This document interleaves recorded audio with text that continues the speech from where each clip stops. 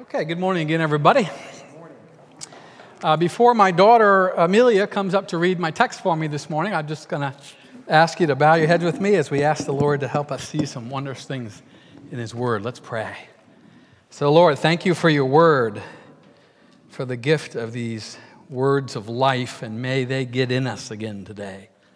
And may they continue that work of changing us from the inside out, so we resemble you more and more and more, and our life reflects your image and glorifies your name.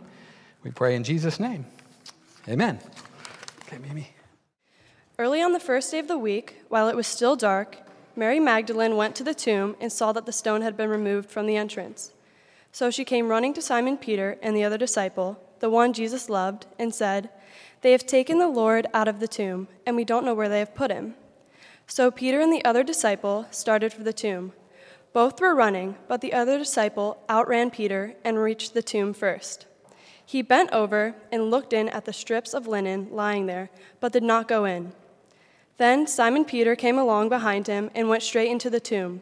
He saw the strips of linen lying there, as well as the cloth that had been wrapped around Jesus' head. The cloth was still lying in its place, separate from the linen. Finally, the other disciple who had reached the tomb first also went inside. He saw and believed. They still did not understand from Scripture that Jesus had risen from the dead. Then the disciples went back to where they were staying. Now Mary stood outside the tomb crying.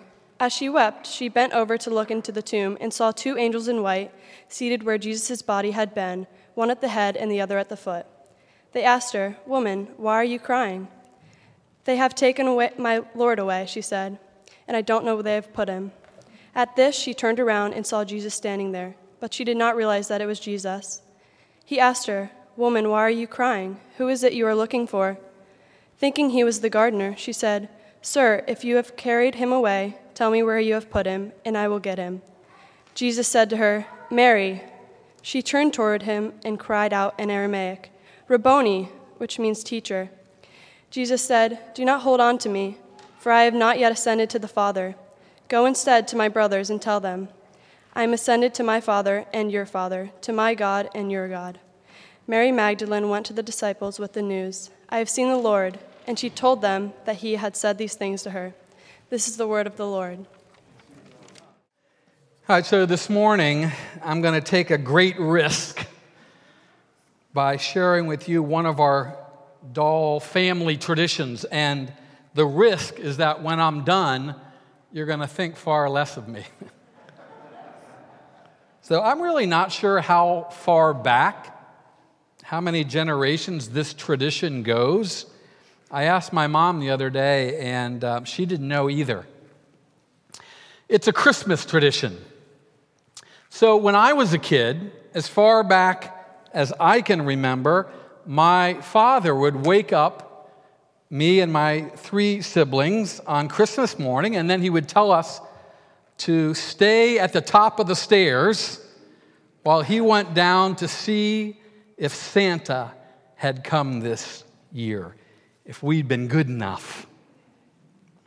And then after an excruciatingly long 10-minute wait for any young kid, he would come up the stairs to report on what he'd discovered. And each year, he would say the same thing. He would say, "You might as well just go back to bed." He said, "I'm sorry. Santa didn't come this year." It is so bad. It's so bad. You're right. And then he would add, you're making my point, Kathy, thank you. And then he would add, you're welcome to just go down and look for yourself. And of course, we would scramble down the stairs into this gleeful discovery. So I bet a lot of you are sitting there like Kathy, thinking to yourself, that's a terrible tradition, right? And I certainly hope you didn't keep it. Well, I think at some point I did say to my dad, you know what? When I grow up and have my own kids, I'll never do that to them. That this tradition is is stopping with my generation. Okay, remember when I said at the beginning that you might think less of me? Some traditions die hard. So now that my kids are grown, I have 2 in college and 1 in high school, we've reached sort of the full-blown cornball dad stage of this tradition, where I come up the stairs with a dejected look on my face, and they're like, yeah, get out of our way. So why would I mix my holiday metaphors and tell you this story on Easter? Well, for several reasons.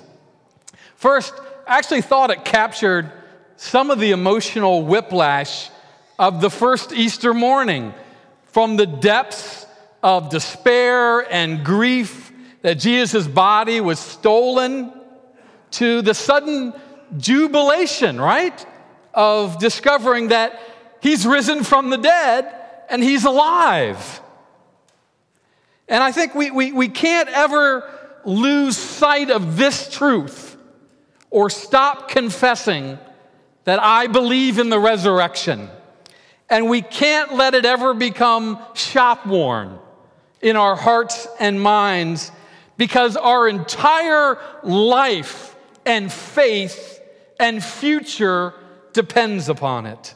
The resurrection of Jesus Christ is the central event in the history of our planet.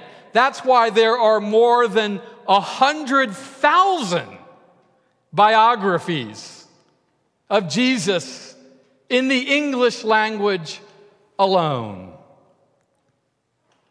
And I think that's why Paul wrote to the Corinthians as well about the resurrection. He says, and if Christ wasn't raised, then all you're doing, you Christians, is wandering around in the dark, as lost as ever, and your sins are still not forgiven.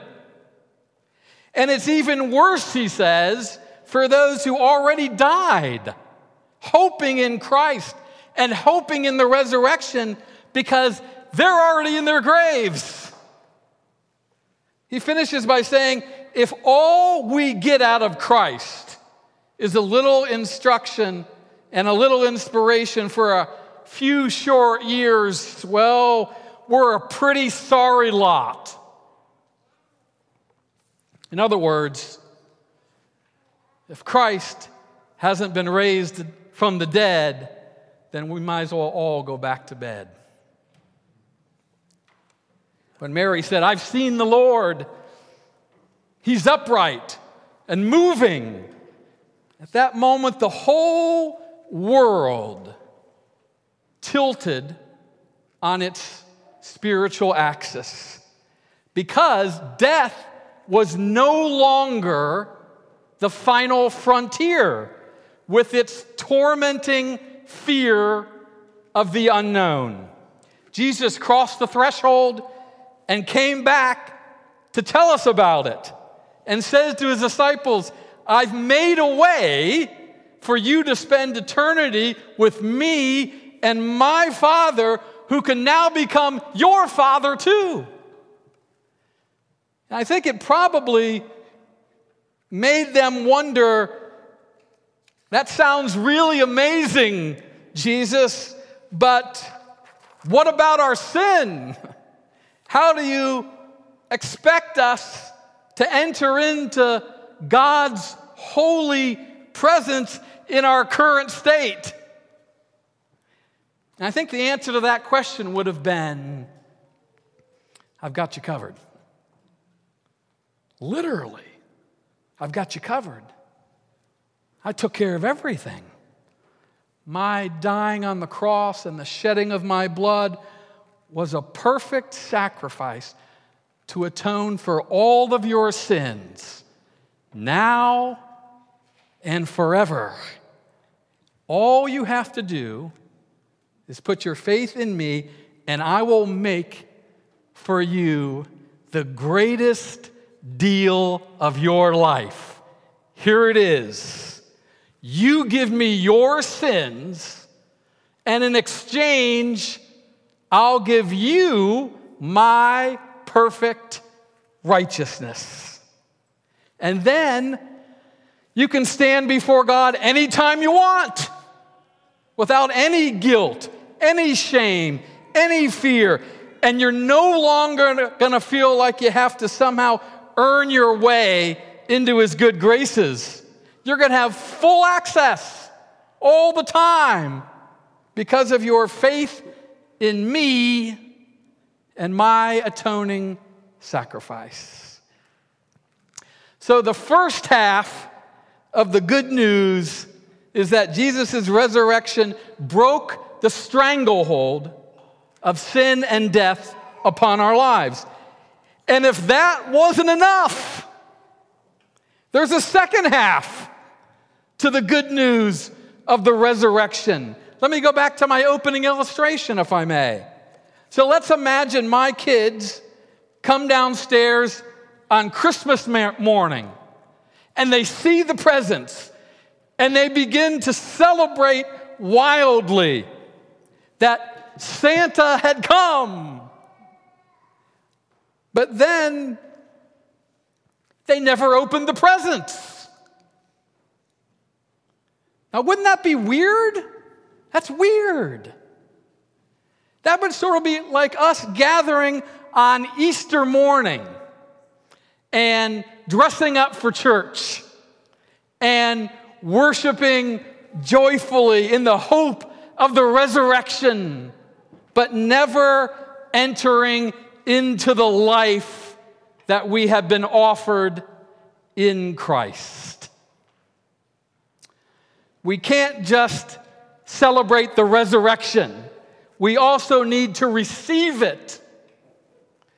Because Jesus said, I am the resurrection and the life.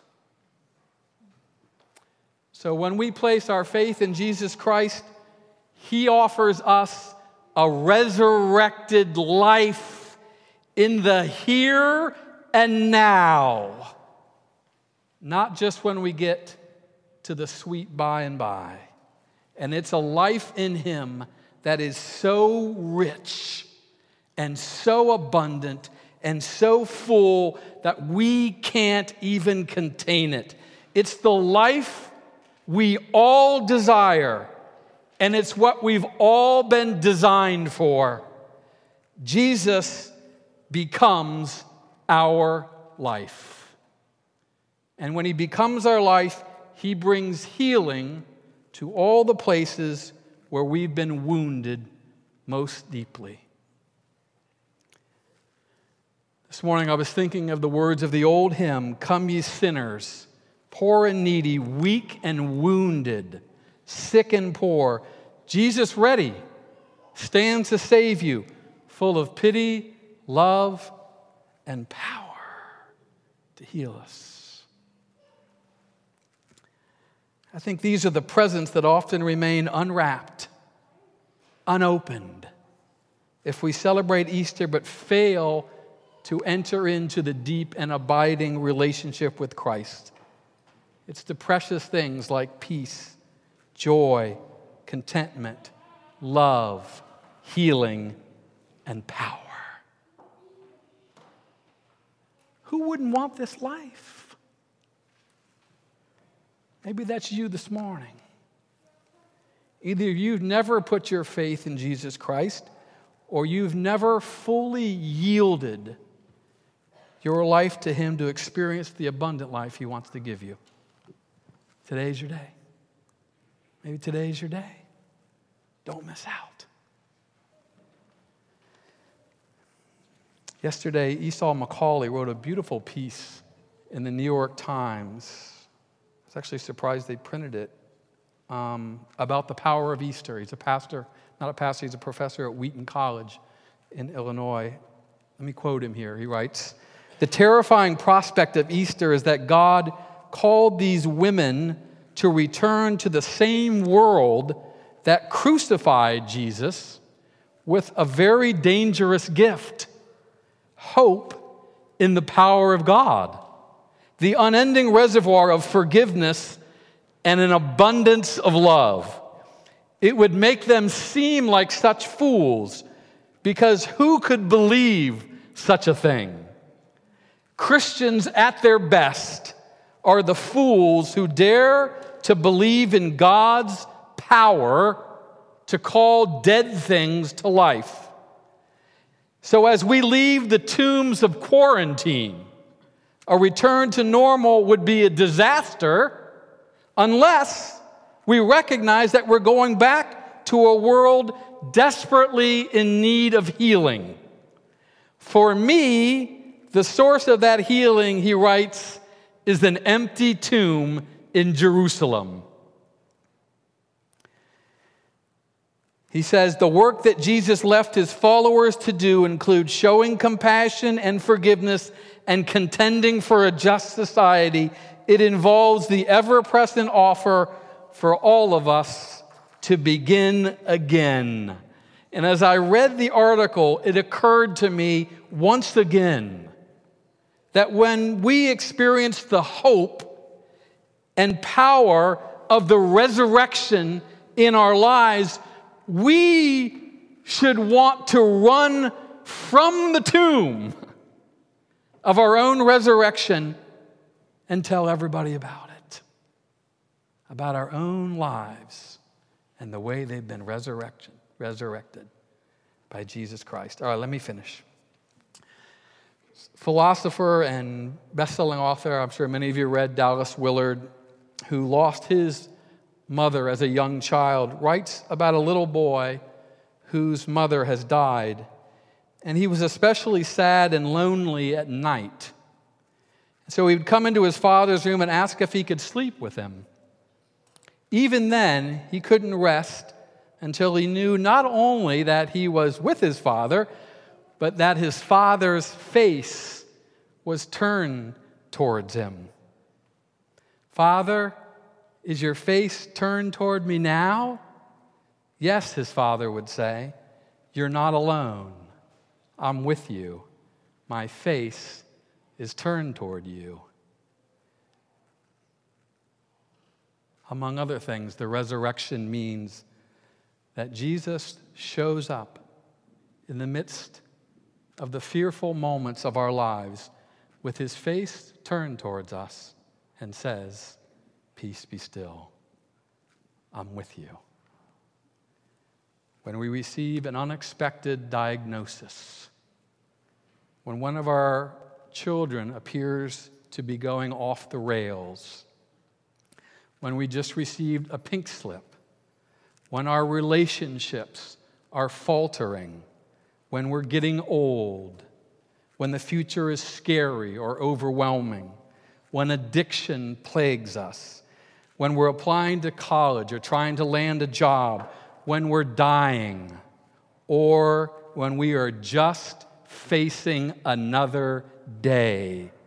The resurrection means, above all things, that the wall of separation between us and God, created by our sin, has been removed by Jesus' saving death on the cross. So God's face now is turned towards us both now and forevermore.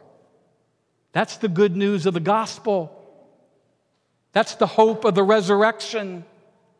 Let's be the people of hope that we're called to be, and allow the power of the resurrection dwelling in us to allow us to turn our faces toward a battered world in need of hope and say, peace be still, peace be still, Christ is risen.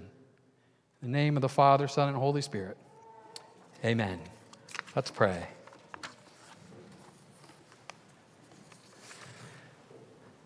So, Father, thank you for the gift of your Son and for making a way for us to enter into this life that's so abundant, where healing comes and grace abounds. Empower us again by your Spirit to live lives that say to this world in need of hope, I know where you can find hope in Christ. Peace be still. Christ is risen. In Jesus' name, amen. Amen.